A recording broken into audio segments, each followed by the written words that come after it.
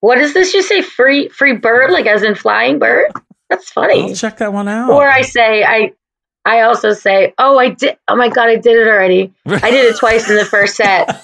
I also did Slayer, Me and Bob and McGee, Brown Eyed Girl, and every Pearl Jam song ever written. It was the greatest set ever, and you missed it. You got to get it earlier. Yeah. It could be the first song, and I still say it, like first song. I'm like, I did it last set.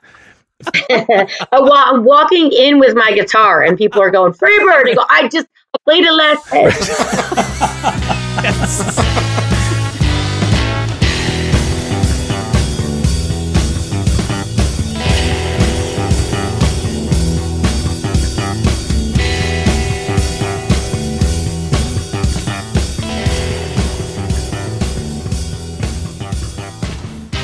Hello, everyone, and welcome to another episode of 1001 Album Complaints. It's the show where friends and musicians get together to discuss an album from Robert Dimery's list of the 1001 albums you must hear before you die. So each week we pick an album at random from that list, we listen to it, we analyze it, we do some deep dives, and give you, dear listener, our opinions on whether or not this album deserves to be on the list. At the end of the episode, we'll all vote and pick next week's albums. And if you haven't heard this week's album, don't worry, we're going to be dropping in plenty of clips along the way. So this week, we've been listening to Aretha Franklin's 1967 album titled I Never Loved a Man the Way I Love You.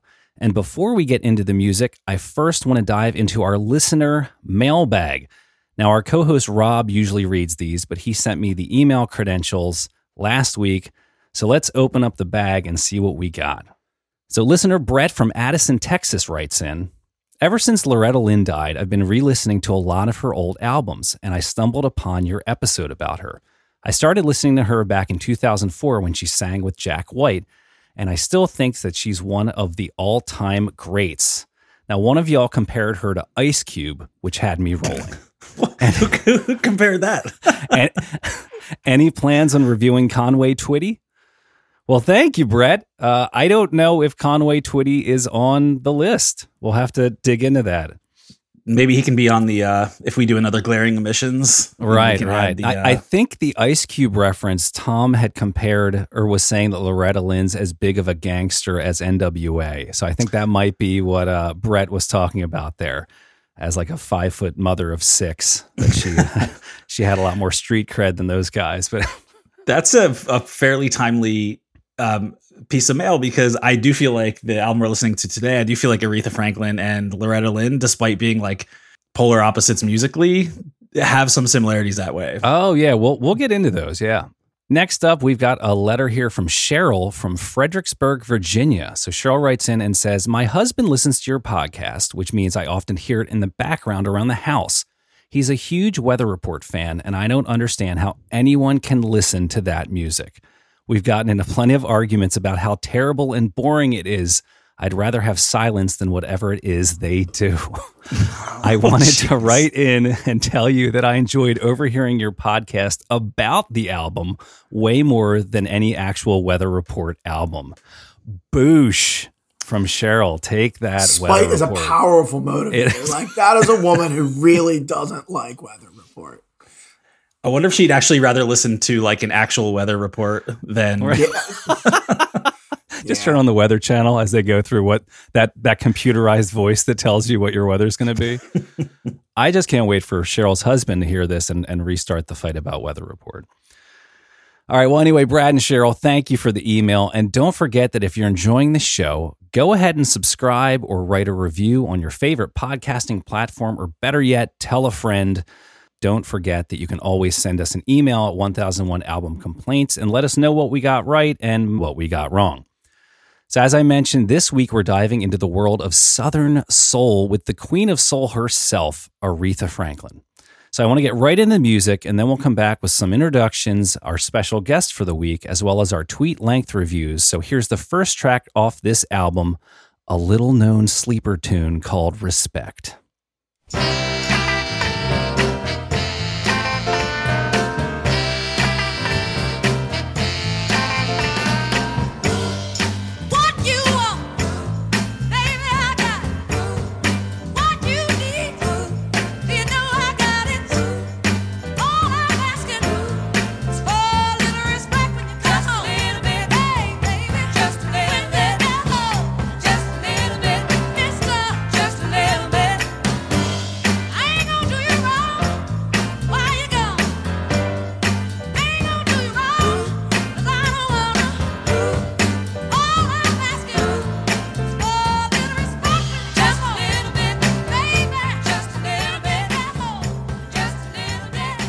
All right, so that was just in case you're an alien and have never heard music before, recorded music. Have you guys ever seen those? There's this YouTube channel where they go to tribal people and give them like Western foods, like people from Afghanistan and Mongolia. Like they'll give them like angel food cake or a cheesecake, and they have them like react to it. I'm pretty sure if you played this song in front of them, they'd be like, "Oh yeah, it's Aretha. We know that."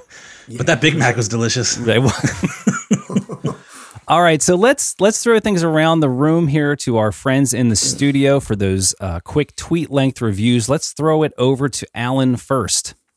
So I was doing a little bit of research for this album, and I came across this old sort of original Rolling Stone review, which, among other things, claimed of this album, the sidemen weren't very good, the drums weren't hard enough, the guitar was weak, and the production lacked polish.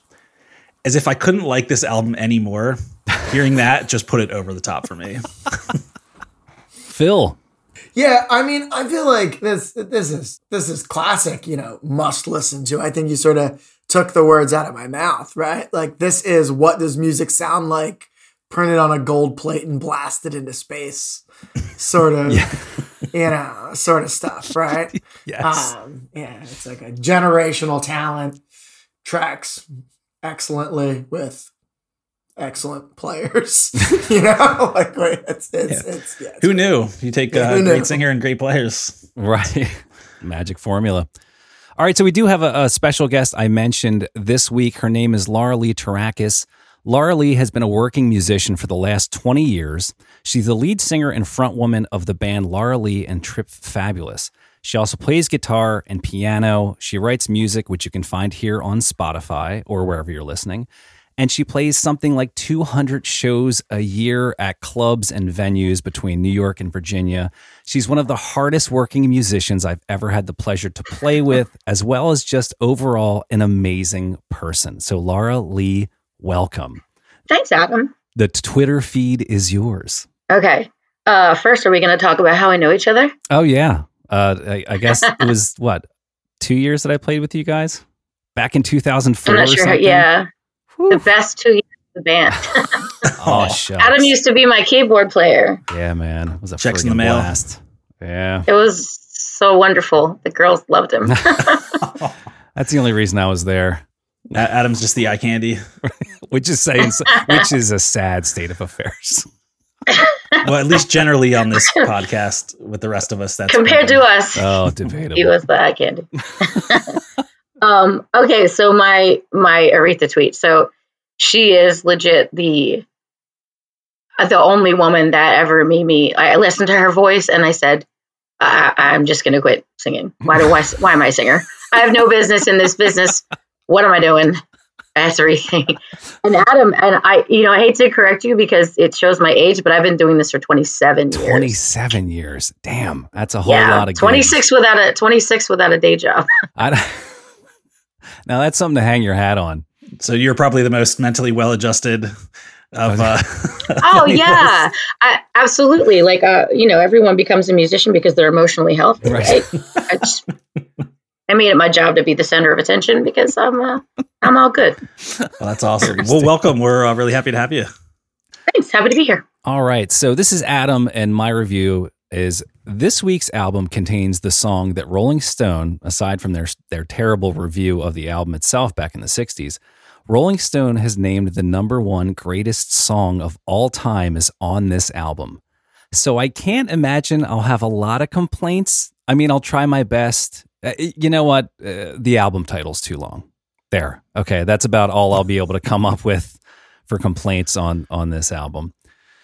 But welcome, everyone. So here we go. Let's dive into this a bit. So we often pose the question, how did Robert Dimery come up with a specific album to throw on this list, especially when the artist has any more than 10 albums in their catalog? Aretha's got something like 40. But I can see why Dimery chose this, mainly because it's kind of this pivotal album in her career that we'll see as we dive into it. So I'll also have to pat myself on the back here. I did actually read a book for this week's episode called Respect, The Life of Aretha Franklin by David Ritz. Great interviewer. He interviewed her siblings and a ton of R&B stars from back in the day, from Ray Charles to Eartha Kitt to Etta James to Bill Withers. And my big asterisk there on that reading a book, I read enough of it to get me up to this album, which was about 1/5. So I don't know. Rob would be disappointed. He would. Yeah. Rob burns through books like nobody's business. It's funny, whenever I hear the word respect in this context, I can only think of the, do you all remember the Ali G show at all? The respect. It's for some reason that word has been co-opted for me, but. I always think about the Eddie Murphy when he's like, R-S-E-T-T-T, when he's doing his dad. Yes. Lillian. But much better reference. All right. So this album was released on March 10th of 1967. And just to get into a little bit of the history, Aretha famously comes from Detroit, Michigan. Detroit was not known to be a very musical or artistic town back in the 40s, but during the 40s and 50s, there was this great migration of Southern blacks looking to move out of the South, move up the economic ladder into prosperity. So a lot of those Southern blues and gospel traditions were essentially transplanted during the 40s and 50s. So Aretha was born in Memphis in 1942, the daughter of Barbara Vernice Franklin, who was a gospel singer and pianist, and a very famous Detroit preacher named C.L., which stands for Clarence LaVaughn Franklin. C.L. Franklin was really involved in the civil rights movement, but also very connected in the gospel and blues scene in Detroit. And so Aretha, as a child, was just a savant. Her siblings recall how easily she picked up piano. She just had something special about the way she sang. And her father, who was known to have these late night parties in Detroit where Art Tatum would show up, Ella Fitzgerald and Duke Ellington would show up. They remember her father waking her up to come downstairs and play piano and sing for Nat King Cole. So this is the world that she's swimming in as a child. So she learned to play piano by ear from a very early age. I'm just going to be dropping names all over the place. Smokey Robinson was friends with Aretha's older brother, Cecil, and noted as they were hanging out in the neighborhood just how talented she was. Aretha was the only one of the siblings, though, who went with her father on the road in his traveling ministry. Again, we talk about C.L. Franklin being kind of a raucous gospel preacher. Since this is a rock and roll music podcast, we have to dive into the sex, drugs, and rock and roll. In this book, they have a story that Ray Charles was talking about, how C.L. Franklin would throw the best orgies. We're talking about a preacher throwing the best orgies. Ray Charles said, when it came to pure sex, they were wilder than me, and that's saying something. The cats like it with the cats, the chicks liked it with the chicks, and no one minded mixing it up. I got a kick out of seeing how God's people were going for it hard and heavy every which way. Ray Charles is blind, right? Yes. Which double checking there. I think I finally found Jesus. Which just makes me think of somebody whispering in Ray Charles' ears, "What's going on?" Like the scene unfolding. Now, all that sex, drugs, and rock and roll sadly dovetails into what I'm going to call our special victims unit moment, which is kind of a sad thing that we see in the history of music here. We talked about Loretta Lynn. She was very early. I think she got married at 13. We saw that Elvis got married to I think she was 14 or something like that.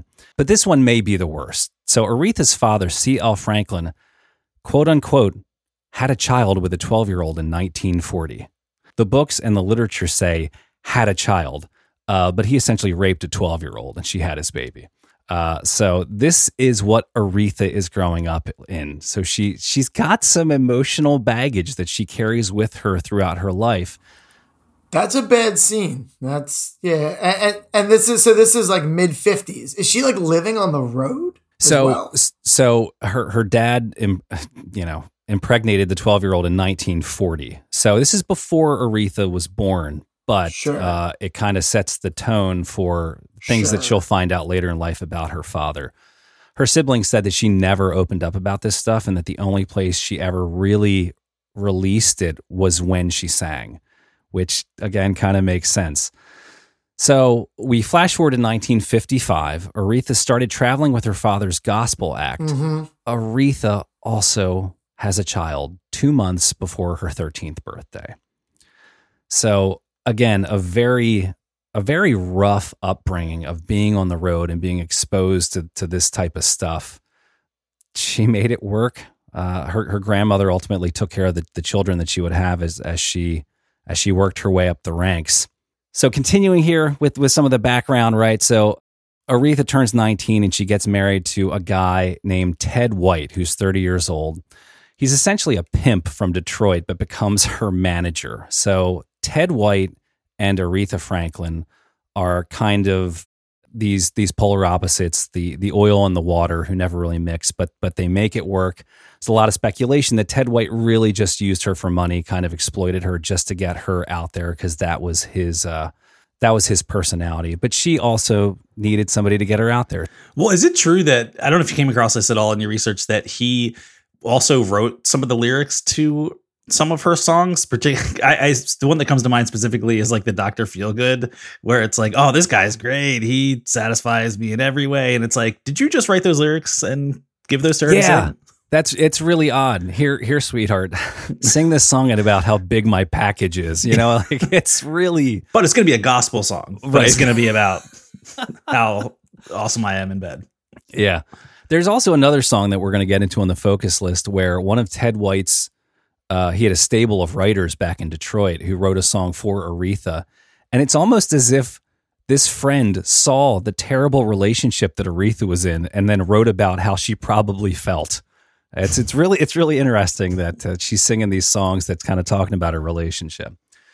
All right, so Aretha finally kind of hits it, and she gets a record deal with Columbia Records, where she stayed between 1960 and 1967, where she published 7 albums. The problem is, though, she could never really find her voice. She was always kind of on the precipice of fame, but it never really hit. Either she and her manager, Ted White, had disagreements with how Columbia was promoting her. She wanted to do standards. Columbia wanted her to do other stuff. She wanted to do all blues. It was kind of a mishmash. She never really was able to find her voice. And even in 1964, she found herself almost trying to compete with Barbra Streisand, covering Streisand tunes, trying to get that hit. One of the things I got from the book is that all she wanted was hits. There came a point where she didn't really even care about the material. She just wanted hits. So her contract with Columbia runs out, and there's this guy named Jerry Wexler who's working for Atlantic Records. Now, Atlantic at this time is honestly what they're calling a mom and pop shop, who was very focused on gospel and soul. And in interviews, Etta James was talking about Jerry Wexler and was saying that Columbia didn't have success with Aretha because Columbia didn't know how to reach black listeners. People would later say that Columbia executives lived in these ivory towers. They were all college professors. But Wexler noted that if you wanted to have black hits, you had to understand the black streets and work those DJs to get airplay on the black stations. So Aretha's Columbia stuff wasn't black enough for blacks, but was too black for whites. So Columbia wasn't able to pull off that crossover thing that Aretha wanted. Aretha wanted to hit on the R&B charts and then take off into the pop charts. And this kind of speaks to what we spoke to recently with the Michael Jackson with Thriller, right? And how like Thriller was able to sort of break down these artificial barriers around like what was considered black and white music at the time, right? And things are sort of charted different, thought about different, marketed differently, right? Totally. It wasn't just music, right? Right. And this guy, Jerry Wexler, really understood how that happened, how you work a hit through the different avenues and how to promote and how to the different markets. Like he knew how to bring the product to market. There were different rules to different marketplaces. Yeah. Bizarre. Seems bizarre. Well, especially now when it's like it's all on the internet and it's just like this stuff just makes itself, right? Like so as Aretha's contract was running out, her producer at Columbia was a guy named Clyde Otis. Columbia saw the writing on the wall, and in the last year or two of her contract, realized they weren't going to get any hits and basically just wanted volume. They just wanted the rights to songs. They were trying to recoup her initial contract amount by basically just getting royalties. Have her pump out 10 albums, 100 songs, whatever it is. We just want volume. Aretha finished up her contract. Enter this guy, Jerry Wexler. So Jerry Wexler had been trying to get in touch with Aretha, knowing that her contract ended. He found himself in Muscle Shoals. So he was working for Atlantic Records, and he was down there with these blues-minded white musicians who are actually called the Wrecking Crew. There's a documentary on, I think, Amazon or Netflix called The Wrecking Crew. Yeah, it's like Fame Studios, right? Yeah. It kind of looks like a mattress warehouse or like a carpet, a carpet warehouse distributor. It is not sexy at all. I mean, honestly, no music studio I've ever been in looks sexy from the outside.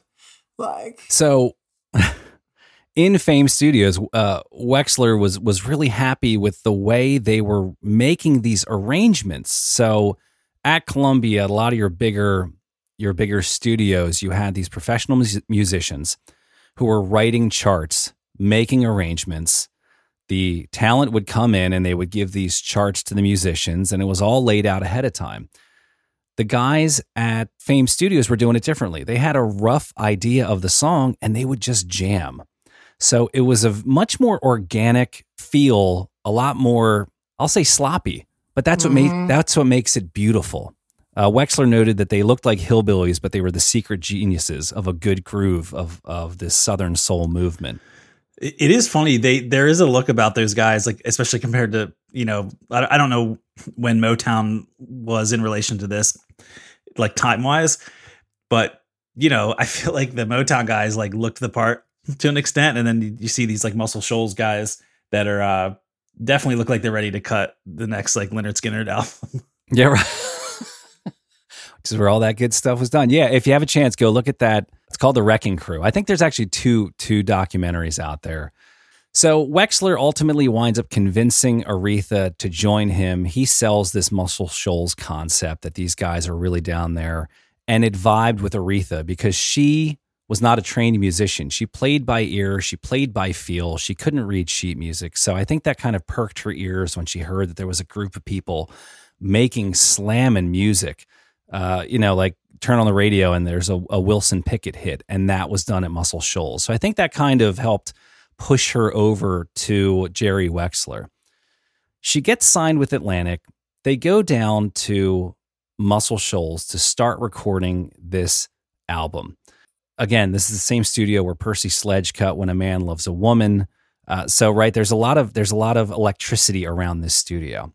Now, the owner of the studio, this guy named Rick Hall, was known for being overbearing, and Aretha's husband, Ted, already wasn't thrilled. This guy had a reputation for just being a pain in the ass, so he was a little hesitant. So they were set to begin recording at Fame Studios in Muscle Shoals at the end of January 1967. Aretha had done a lot of rough arrangements of a bunch of these songs, so she brought in the rough cuts and the rough ideas. They give it to the Wrecking Crew, and on day one, magic happens. They're all in the studio. They're freaking out because they started recording I Have Never Loved a Man, which is the title track off this album. And the musicians are giddy. After each take, they're running into the studio like little kids, super excited. Aretha goes into the booth and they're all freaking the hell out because they realize they've got something special here. So day one done. They got I Have Never Loved a Man in the bag. They managed to get that song done. And then they started a couple other bass tracks of some of the other songs. They're all celebrating. Some booze gets involved, and a couple people tell it some different ways, but somebody said that maybe the one of the horn players made a pass at Aretha, or somebody said something racist. But essentially, Ted White ends up in a fist fight with the owner of Fame Studio. So everything goes to hell. Ted and Aretha get on a plane and head back to New York. So now Jerry Wexler's freaking the hell out because he knows he has lightning in a bottle. He's got this magic thing, but Aretha just left and everything's up in the air. So put yourself in his shoes, okay? You're the producer. You know you have a hit on your hands, and your talent just left, and you have nothing. And you just got punched in the face by and you just got a piece of work. Man, this guy sounds like a real asshole. So Wexler takes the one finished song, puts it on acetate, and sends it all over the country. not hedging his bet, but maybe calling Aretha's bluff. So he sends it out to all these R&B markets. The song is a super hit. So like 3 days later, everyone's requesting it. The phone lines are lighting up. And I think 5 days later, Aretha calls and says, okay, let's give it another shot. Wait, so they released it it was released as a single initially? Well, here's the problem. Everyone wanted the song, but they only had one song, and that's not enough for a single 45. You need 2 songs. Right, so, right, okay. So they were just sending out these one-sided 45s, right? To like record stations, right? Rather, Atlantic started freaking out because everyone was asking for this and they didn't have anything to sell. So Aretha comes back to New York. They bring the Muscle Shoals guys back up to a studio in New York. So they cut the song Do Right Woman, Do Right Man and slam that on the other side of this 45. Aretha has her first hit. They did at Atlantic in 2 weeks what Columbia couldn't do in 10 years. Aretha is now a star. So Do Right Woman, Do Right Man is tracked in New York. And that's almost like just so they have something to put on the other side of the record, right? Like they had started tracking it in Muscle Shoals. They came up and finished it off as quickly as possible. Again, just to get something out the door to start making money. Yeah, that's amazing. I mean, I think it's always funny hearing, not funny, but just gross like mismanagement or like miscasting of talent. It's like you had this person in your stable, you know, and got 10 albums or 9 albums or whatever it was, and you couldn't capitalize on it. It's just like, man, that's kind of pathetic. So it went straight to the top of that first single, which had I Never Loved and the Do Right Woman, Do Right Man, straight to the top of the R&B charts, then straight to the top of the pop charts, where it competed with Penny Lane by the Beatles, the Turtles, So Happy Together.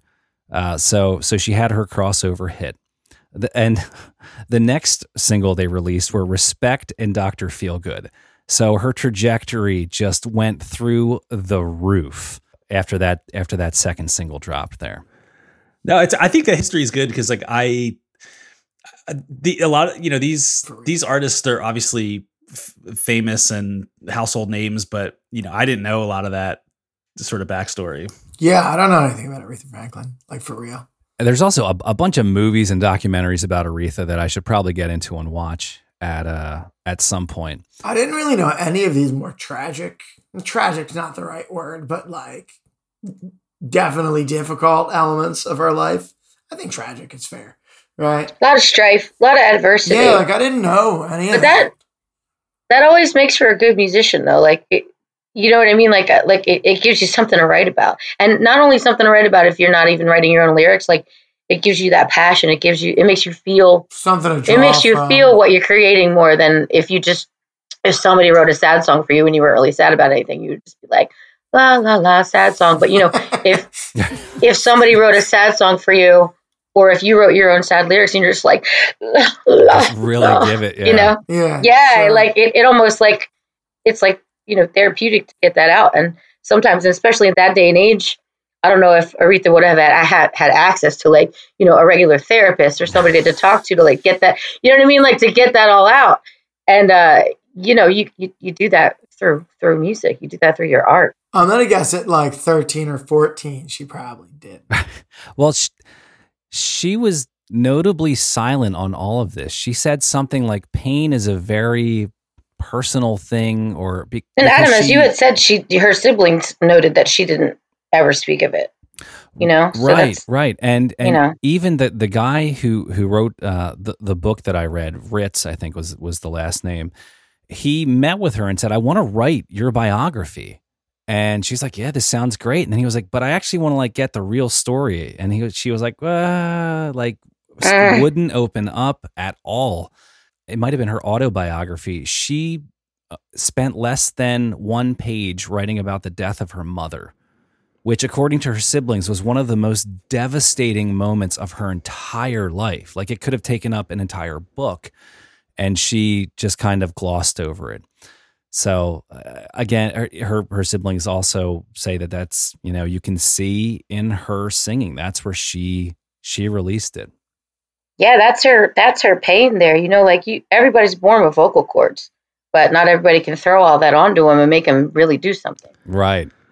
Yeah, and to your point earlier, like you can tell when somebody is kind of mailing it in vocally or singing for reasons other than that's just what they feel compelled to do. Yeah. You can feel it when they feel it, like those songs resonate with other people because the pain reaches out and like grabs you too, you're like, oh, I feel that.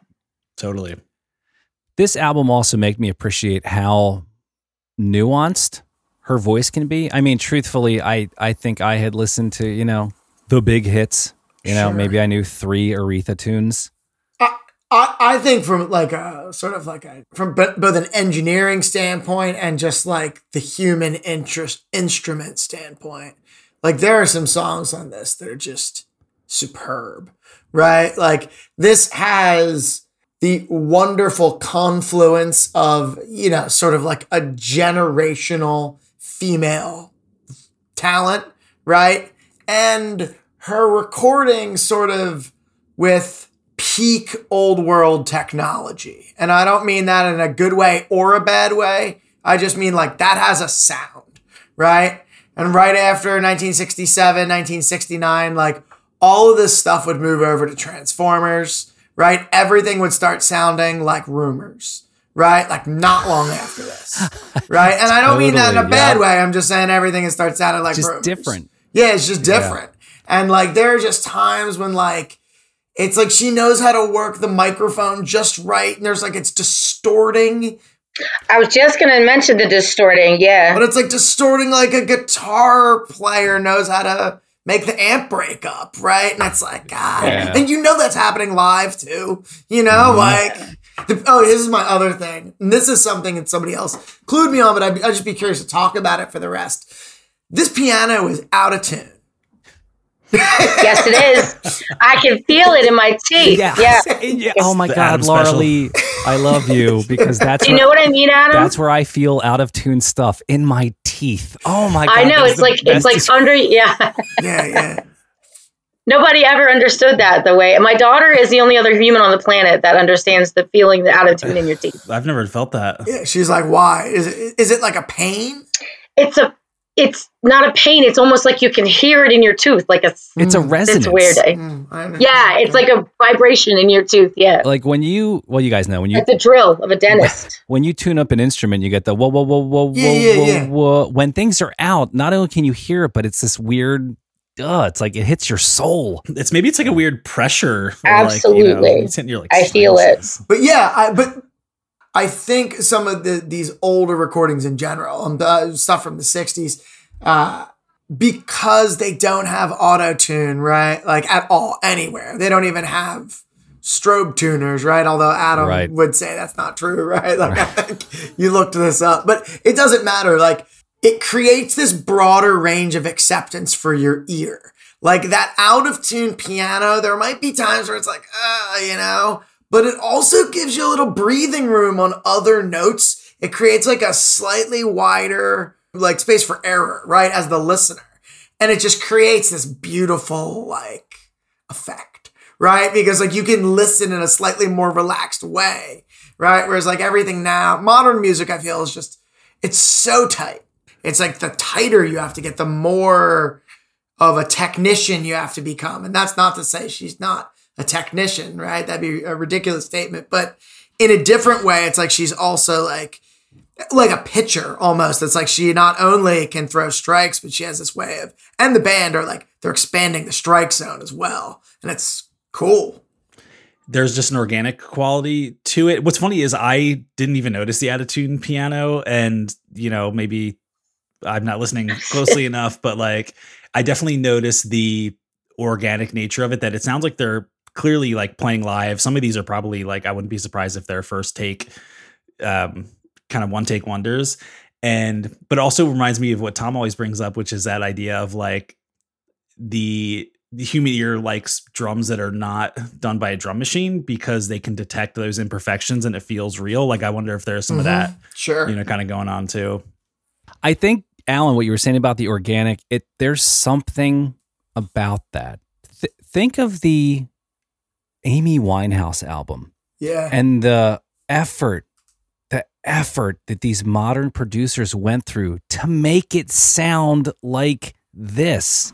Right. And these guys weren't trying to make it sound like this. This was just the way it sounded. I know that was just a bunch of word salad there, but it's just fascinating. And probably a reason why these kind of tunes and this sound hung on for so long. Yeah, it's like something in the water. It's there. All right, you guys ready to dive into some tunes here? We're going to get into our focus list. Yeah. Let's do it. Awesome. All right, so we're going to dive into our focus list here. This first tune that we're going to listen to is called I Never Loved a Man.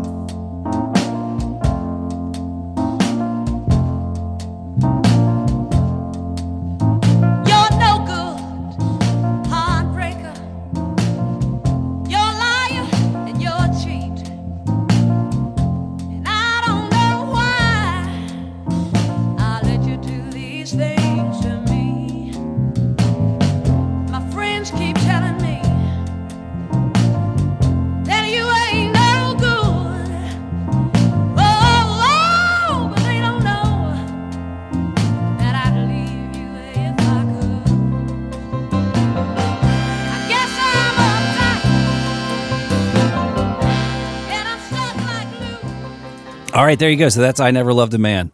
Yeah, I'm gonna say it's a 9/8. I think it's 9/8. I just nerded up the room. I know I just nerded up the room so quick. I'm sorry. Oh no, you're in the right place. Although I need to go back to school now. It's one of those ambiguous like 3 vibes sort of situations, right? Yeah. Well, I had read that and this kind of makes sense, that it took them a while to figure out what they wanted the feel to be, because downtempo is probably the wrong word for this, because I don't know what the BPM actually comes out to, but it feels really plodding and slow, like in a good way. And so I think it took them a while to kind of lock in to what the groove was going to be for this song. But I think the rhythm's great. I think it's really subtle, but the bass really I think the bass drives the song in a lot of ways. Like it's not like hidden behind the keyboard, but it's cool. It's right? like kind of lurking around in the background a little bit. And I do think it's sort of a nice kind of, I guess, contrast to what you would hear in like Motown with like James Jamerson, who was very busy and very melodic. Whereas this is more like, I'll play a fill here and there, but it's really just kind of bouncing the song along. Like, it's a great song. This is actually my favorite example on the record of like the microphone breaking up and like the wall of sound horns and the way like the out of tune piano. And I use out of tune loosely, like, it's just not like, it's not ready for an orchestra, right? Right.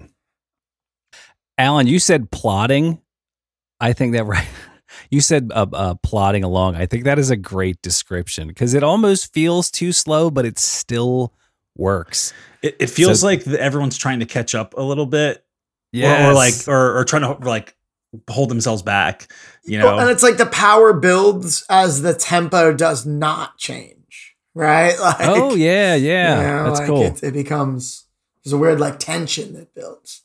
So this is the song that was written by Ronnie Shannon, who was a friend of Ted White's back in Detroit. And this is where I was thinking, like, he's back in Detroit watching Ted be a total piece of shit to Aretha. And then he writes this song knowing it's going to be sung by Aretha, because there's lines in here like, I'd leave you if I could. The way you treat me is a shame. Like that's general blues material. But man, that hits hard for this guy, Ted White, who was very, very brutal. There are stories about him, pushing her around and smacking her around in the studio and well, I guess also, if you're Ronnie Shannon and you're like, all right, let's see, like, what am I going to draw from for material? You're like, I bet you she'll be able to identify with this song. Right? She'll be able to latch on and give it some emotion. Well, and she definitely does. Like, this is, I actually wrote down in my notes, when your voice is a weapon, like in a good way, because dude, when she hits that awesome. The first never, and even one of them in the second chorus, like I was like, oh shit, like it like snapped me out of whatever I was doing, because it is just like raw power.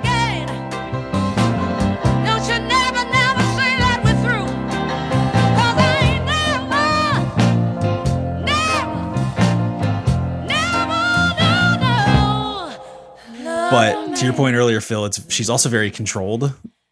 So it's not just like I'm screaming and that's where my sweet spot is. It's like, no, I can kind of dial back and kind of throttle up or down where I need to. And it's just totally a singular voice.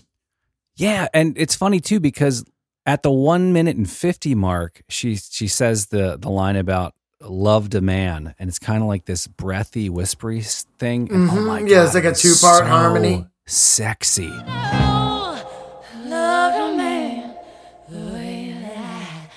I love you. It's like just perfect.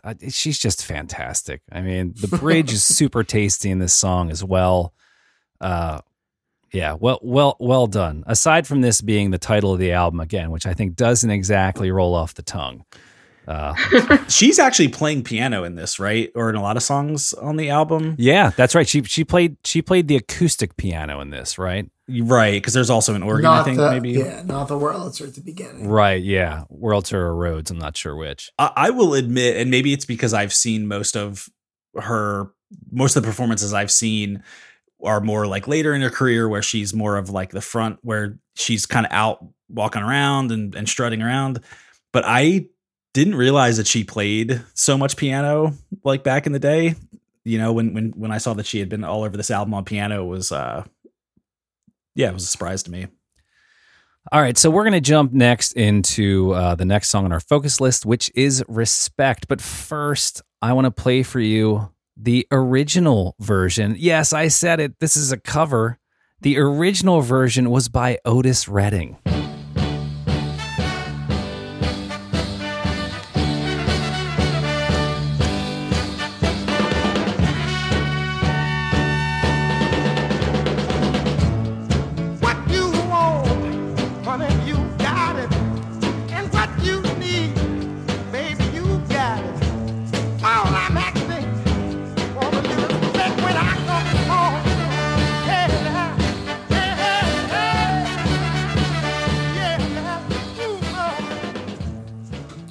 That intro sucks. Well, the snare hits are kind of badass. Oh, you mean once the intro's over? Yeah. Aretha had been... I'm not trying to diss Otis Redding here, but it's... I mean... Aretha was doing her version of the song before they went into the studio for something like a year or two live. This was one of like her big songs that she would come out with. So here, I'll now drop in a little bit of Aretha's version, which we're all super familiar with.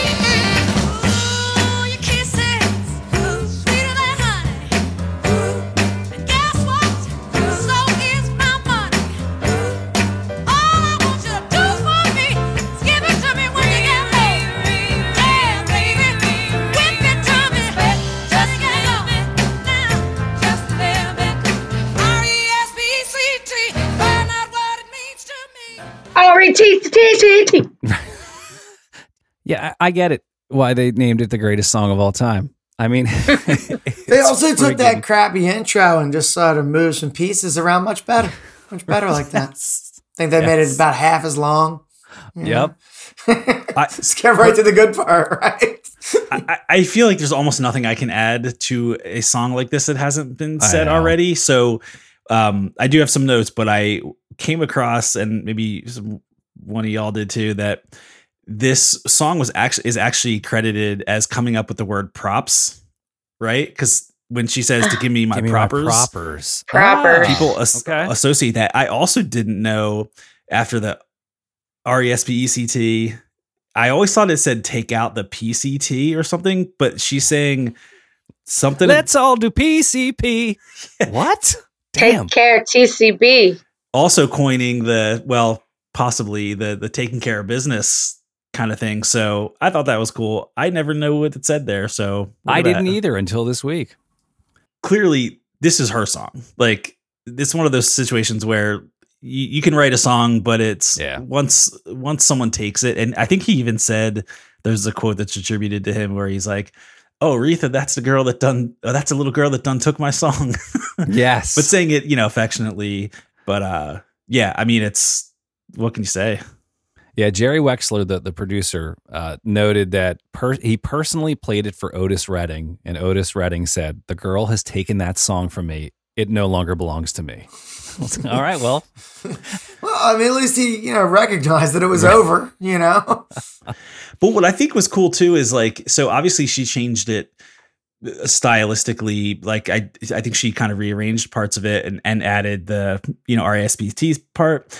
But I think when you listen to the Otis Redding version, it seems a lot more sort of just like milquetoast, like ho hum, like kind of standard like blues fare, like my woman don't give me respect. And she kind of turned it into this like anthem of kind of women's rights. And I don't know that civil rights movement. Yeah. Like all of that. Yeah. And I don't think any of that was like present in the original version. And so I think to not only change like the kind of arrangement or add a few pieces here to transform it into this, anthemic sort of thing, I think is just really cool. It still holds up. This does not have Sweet Home Alabama syndrome for me, which you would think. I mean, it's on the level. Granted, I've never sang Respect, but I've heard it probably as much as I've heard Sweet Home Alabama. But this song still is amazing. It's not one of the ones where I just immediately hit next when I hear that amazing intro that the world recognizes it from the first 1 second. Well, it's also so. We always talk about like song length and some songs are too long or whatever. This song is 2.5 minutes and it packs so much. Like it is dense and they utilize like every inch of real estate in that time. And so there's just no filler. It's just all meat. Man. Something else that really does it for me. I had never really listened to this song sort of. Let's try to say something intelligent about it. Must be a new experience. Man, this tambourine player holds it down. And I mean it. This is fucking hard. It is hard to stay behind the beat for 2 minutes and 30 seconds like this. On a tambourine. It's the only, a tambourine can ruin the groove so easy. Like, so easy, right? Like, I was at a concert once and there was somebody in the crowd with a tambourine. Oh, and it was like, holy shit, man. Like, ruin the concert. I'm at a concert every night and someone in the crowd has a tambourine. Why? Oh, they just bring them. Have you ever felt like that you should like slay them like a stand-up comedian would slay them? Ooh. You should consider that. I do. You got to get interactive performance. That would be You got to go see Laura Lee. She's an insult. Not in a mean way. I usually just say, hey, that's really helping us. It sounds great and everyone appreciates it. Everyone around you, especially. Oh man! And then they're just like, yay! I think my favorite Laura Lee-ism is when the asshole in the crowd shouts "Freebird," and Laura Lee basically like everything goes silent. Like the house lights come on. She looks at the person and she's like, "Yeah." We've never heard that before, you asshole. Like, it's just the greatest call out ever. Like, yeah, you're awesome. Really, really funny. Oh my God. That's the first time anyone's ever said that. The first time anyone's, what is this? You say free bird, like as in flying bird? That's funny. Check that one out. Or I also say, I did. Oh my God, I did it already. I did it twice in the first set. I also did Slayer. Me and Bob and McGee, Brown Eyed Girl, and every Pearl Jam song ever written. It was the greatest set ever, and you missed it. You got to get it earlier. Yeah. It could be the first song, and I still say it. Like, first song. I'm like, I did it last set. I'm walking in with my guitar, and people are going, Freebird. I go, I just played it last set. What is wrong with people? You should, if you're into, like, vulgar comedy, anyone, check out, there's a Bill Hicks. Have any of you seen this? The comedian Bill Hicks, he was kind of semi-popular in like the early 90s or something, but there's a video of him. It's super grainy at some like tiny stand-up club, and some guy keeps yelling Freebird, and he just goes on the most epic. He goes on like a 12-minute rant. He's like rolling around on the ground. He's so mad because, and then after he's done, the guy yells it again, and he's just like, "Oh my god!" Of course, but the best is like they'll scream like Slayer, and then like we'll play like I'll play Raining Blood, or I'll do like the South of Heaven riff or something, and then they're like Slayer, and I'm like, we just like they don't even know. You don't know. They don't even know it. That's or play Tom Petty. So we play Tom Petty song, and they're like, no, Tom Petty. They mean American Girl. You know what I mean? Yeah, but they don't. Yeah. no, the Tom Petty one. At the ball in Cork, we had a guy with a phone, right? He had it had like the banner, it was like Sublime. So we played Santeria. Then he kept it up. Then we played What I Got. And he kept up just going, Sublime. And I'm like, we literally we are playing. This is Sublime. Be more It's specific. like, play Sublime. I was envisioning like some drunk uncle when you're playing at a wedding and they come up and they request Slayer and you're like, okay, and you do it and just destroy the place. Is that a common? I didn't know that people would ask for Slayer or because they're playing Stump the Chick with the guitar. That's the game that people love to play.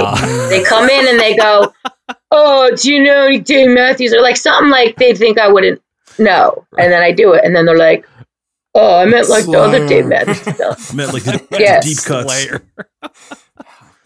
You suck. or maybe my version is so unrecognizable. It could be that too. I think I'm so smart. I'm like, I played it. They're like, no, you really didn't. It might have been some of the lyrics, but you didn't play it. Honey. That's just next level trolling. That's all it is. Right. Yeah, exactly. All right, we're going to keep moving along here. The next song on our focus list is called Soul Serenade. Only you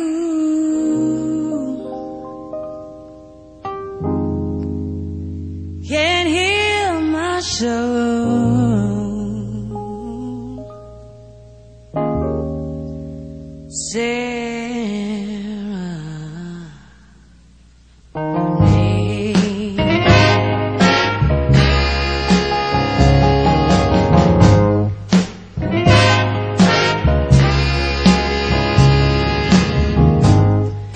I want to be free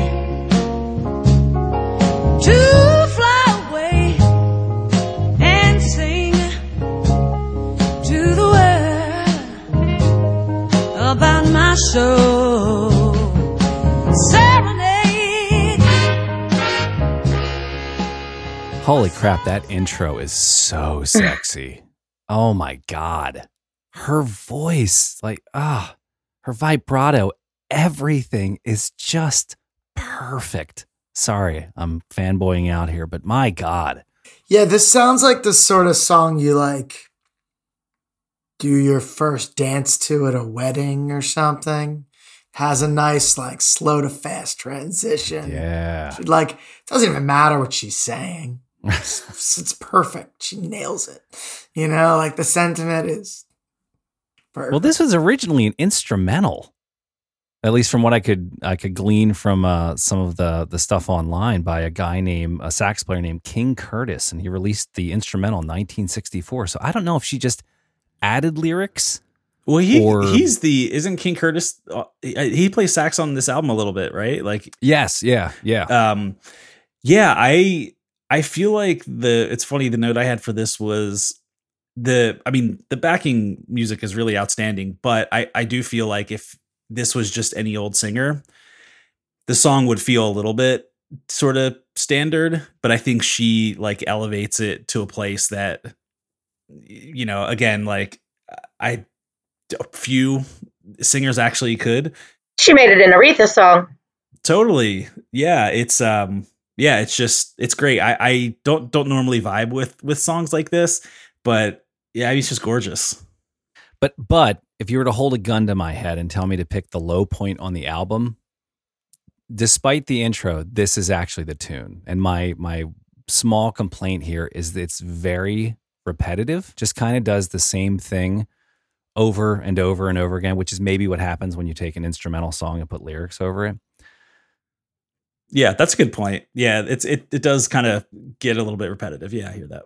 There is this change that happens though, and it only happens once. And having listened to the song once, every time I hear this now, I'm waiting for this change that comes at the 2 minute and 12 mark, and we'll play it here.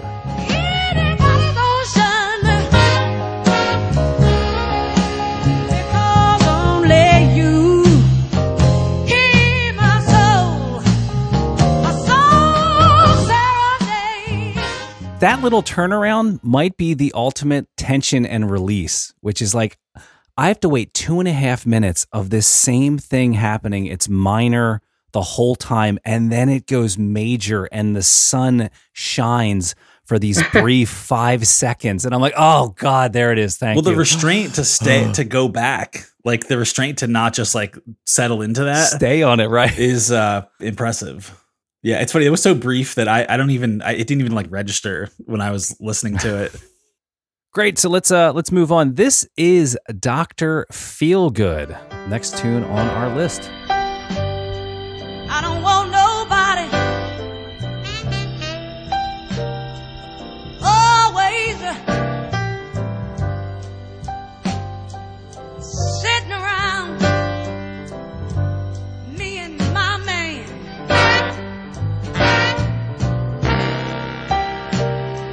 I don't want nobody always sitting around. What if you can medley over that? Right down to the second hood, heels out Hollywood. Do people ever ask you, Laura Lee, to play Dr. Feelgood, the Motley Crue version? And you do And this. 657 probably trading for about good. Seriously, please learn this. Oh, but that must be where they got the term from, though, right? Or is that like was that like a known term, or did she coin that too? Like much like propers. I think that was your drug dealer back in the kind of your code for your drug dealer back in the 50s and 60s. Was Dr. Even way Feelgood. back then, yeah, okay. But in this case, Yeah, she's not talking about drugs. yeah, Aretha can't wait for people to leave her house so she and her husband can get it on. And this, Yeah. Which her husband wrote their lyrics to. Well, I saw this Yeah. was one of her originals, one of like maybe 4 or 5 originals that she has on the album. Lyrics by Ted White. I'm just kidding. That's not true. oh, That's okay, not all right.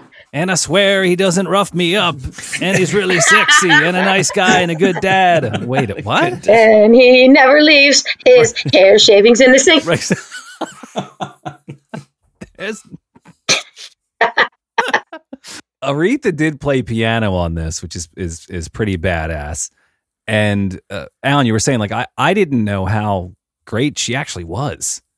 I mean, she sounds like just any old jazz keyboard player just comping the chords like any old jazz keyboard player, right? Like, she sounds great, you know? Like, yeah, absolutely. Yeah. You know what she does, and I totally took this from her with her piano playing. I love those crescendo stops, like like Right. I love that. I do that in almost every one of my originals. I totally stole that from her, and it's not the style at all. I don't write like any type of Aretha Franklin style, but a lot of my songs have You that. writing a lot of blues and gospel stuff? No, but a lot of my songs have that element because that just I that always grabs me every time. I love that. She has cool chord voicings too. Like, I never really thought about her as the keyboard player, but like there is a sound to the chords. Like the notes are sort of arranged a certain way relative to each other, especially on like dominant 7th chords, right? And it is interesting to think about like, that's just the way Aretha Franklin plays the 5 chord, right? But it is, like it really is, you know? So it's interesting, right? So, yeah. I want to quickly drop in one of her live performances of this song. And we're not looking at the video, but you can just tell she's a badass because she's not looking at the keyboard. She's looking at the crowd while she plays this.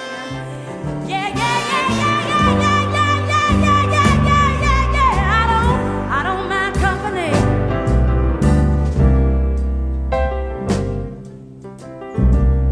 Because company is all right with me.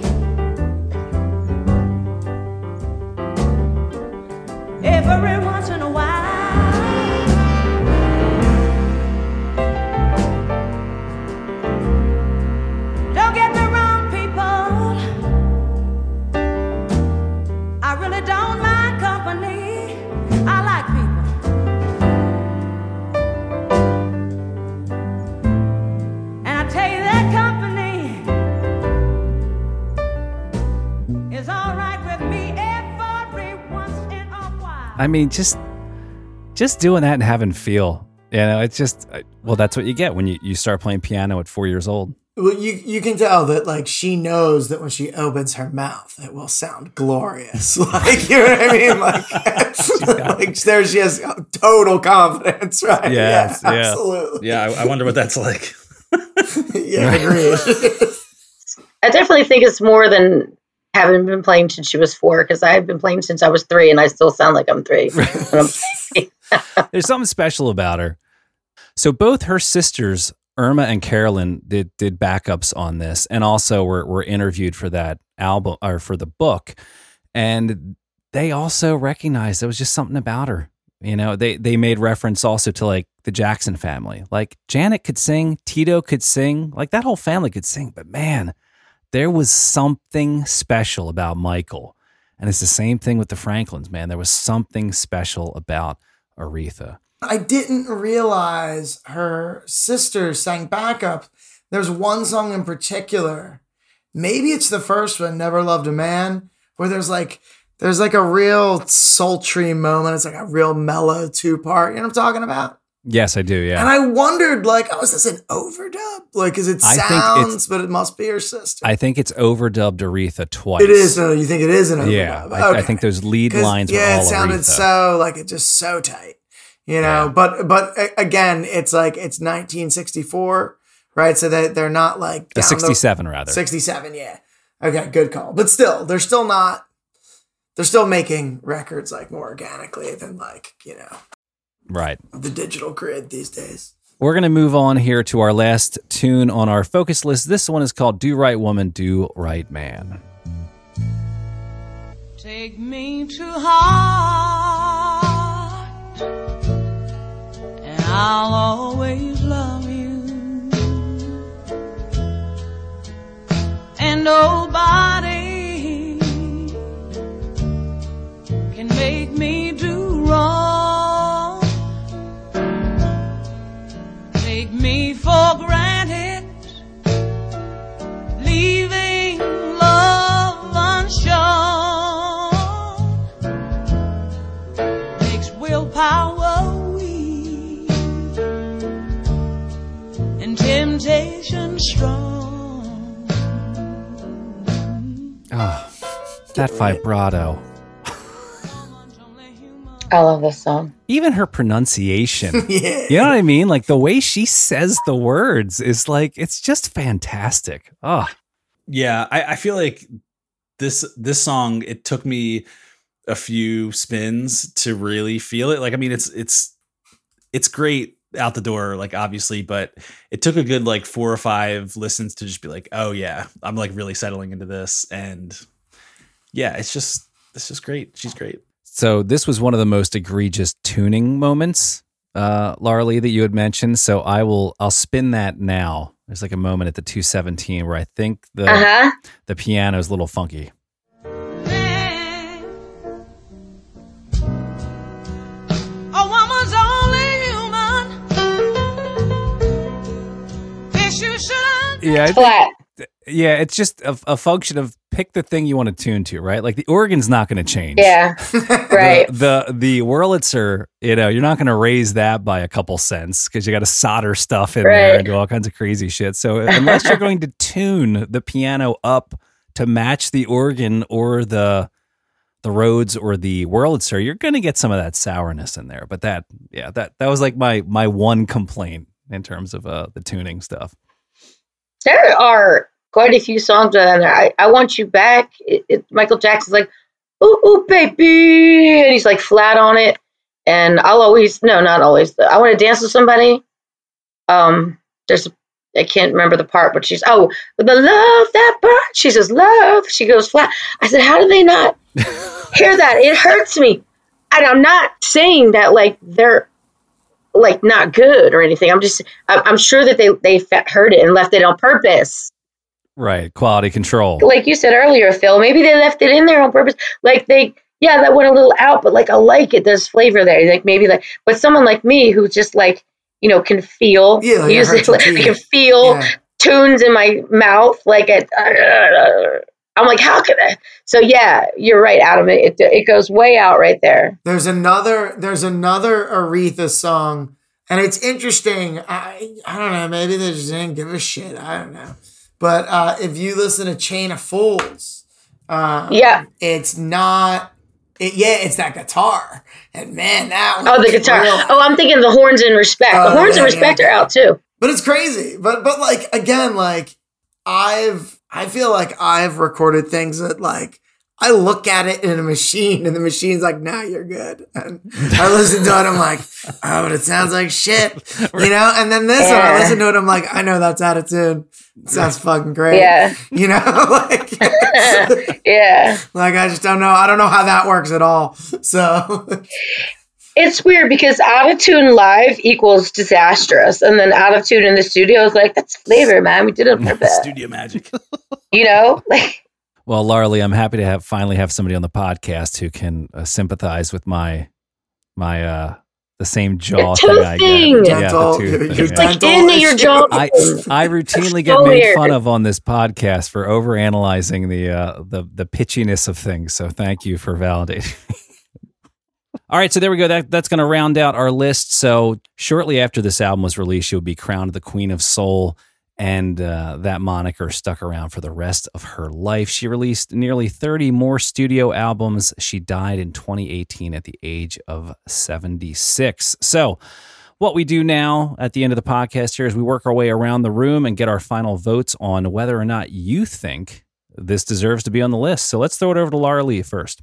I know there's no such number, but 1,000% yes. Boosh. Phil. Yeah, this is an easy yes. I think this is probably one of the most sort of just enjoyable listens so far on the podcast. Alan. Now, this kind of sucked if you think of it. No, I'm just kidding. that'd be an ultimate heel turn. No, of course. I mean, when I think of what does like soul music sound like, it just sounds like this. It sounds like everything on this record. And I'll kind of steal a quote that I saw from Alicia Keys about this album and Aretha, which was, "A human being without an Aretha Franklin album is only half a person. And this is the one to have." So there you have it. I don't own this. I'll give her that. Yeah. What does that say about me? I'll tell you what, though, just real quickly, I have to say, like, as a person who has made music their entire life, like, this is what I do. I have been a musician my entire adult life. I don't like work like another. This is what I do.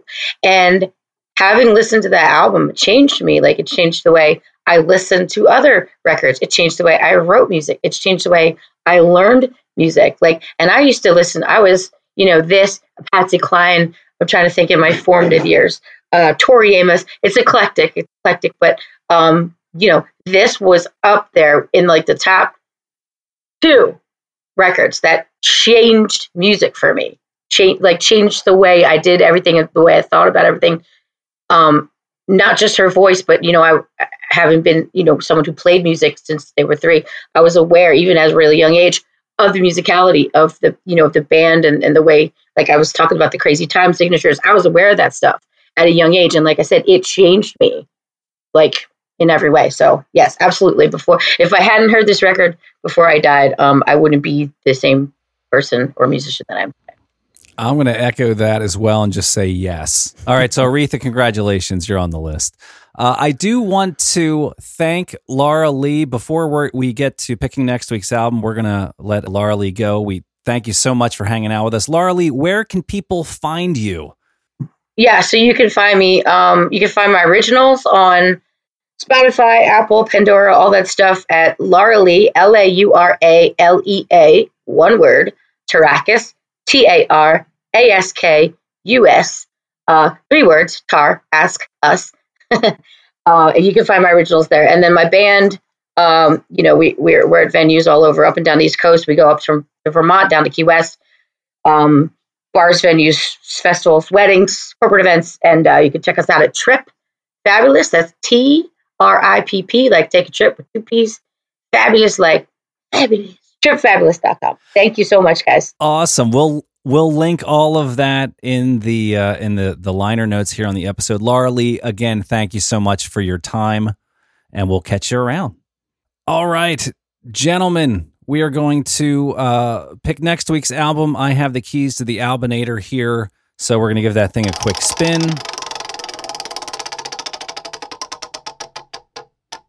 All right, next week's album is somebody I've literally never listened to, and I've only seen them being made fun of on SNL. It's Bjork, and the album is Debut. Oh my God, for God, real? I hope it's not her debut album, because that would make me love her immediately. If it's like her 5th album, that would be the funniest thing in the world.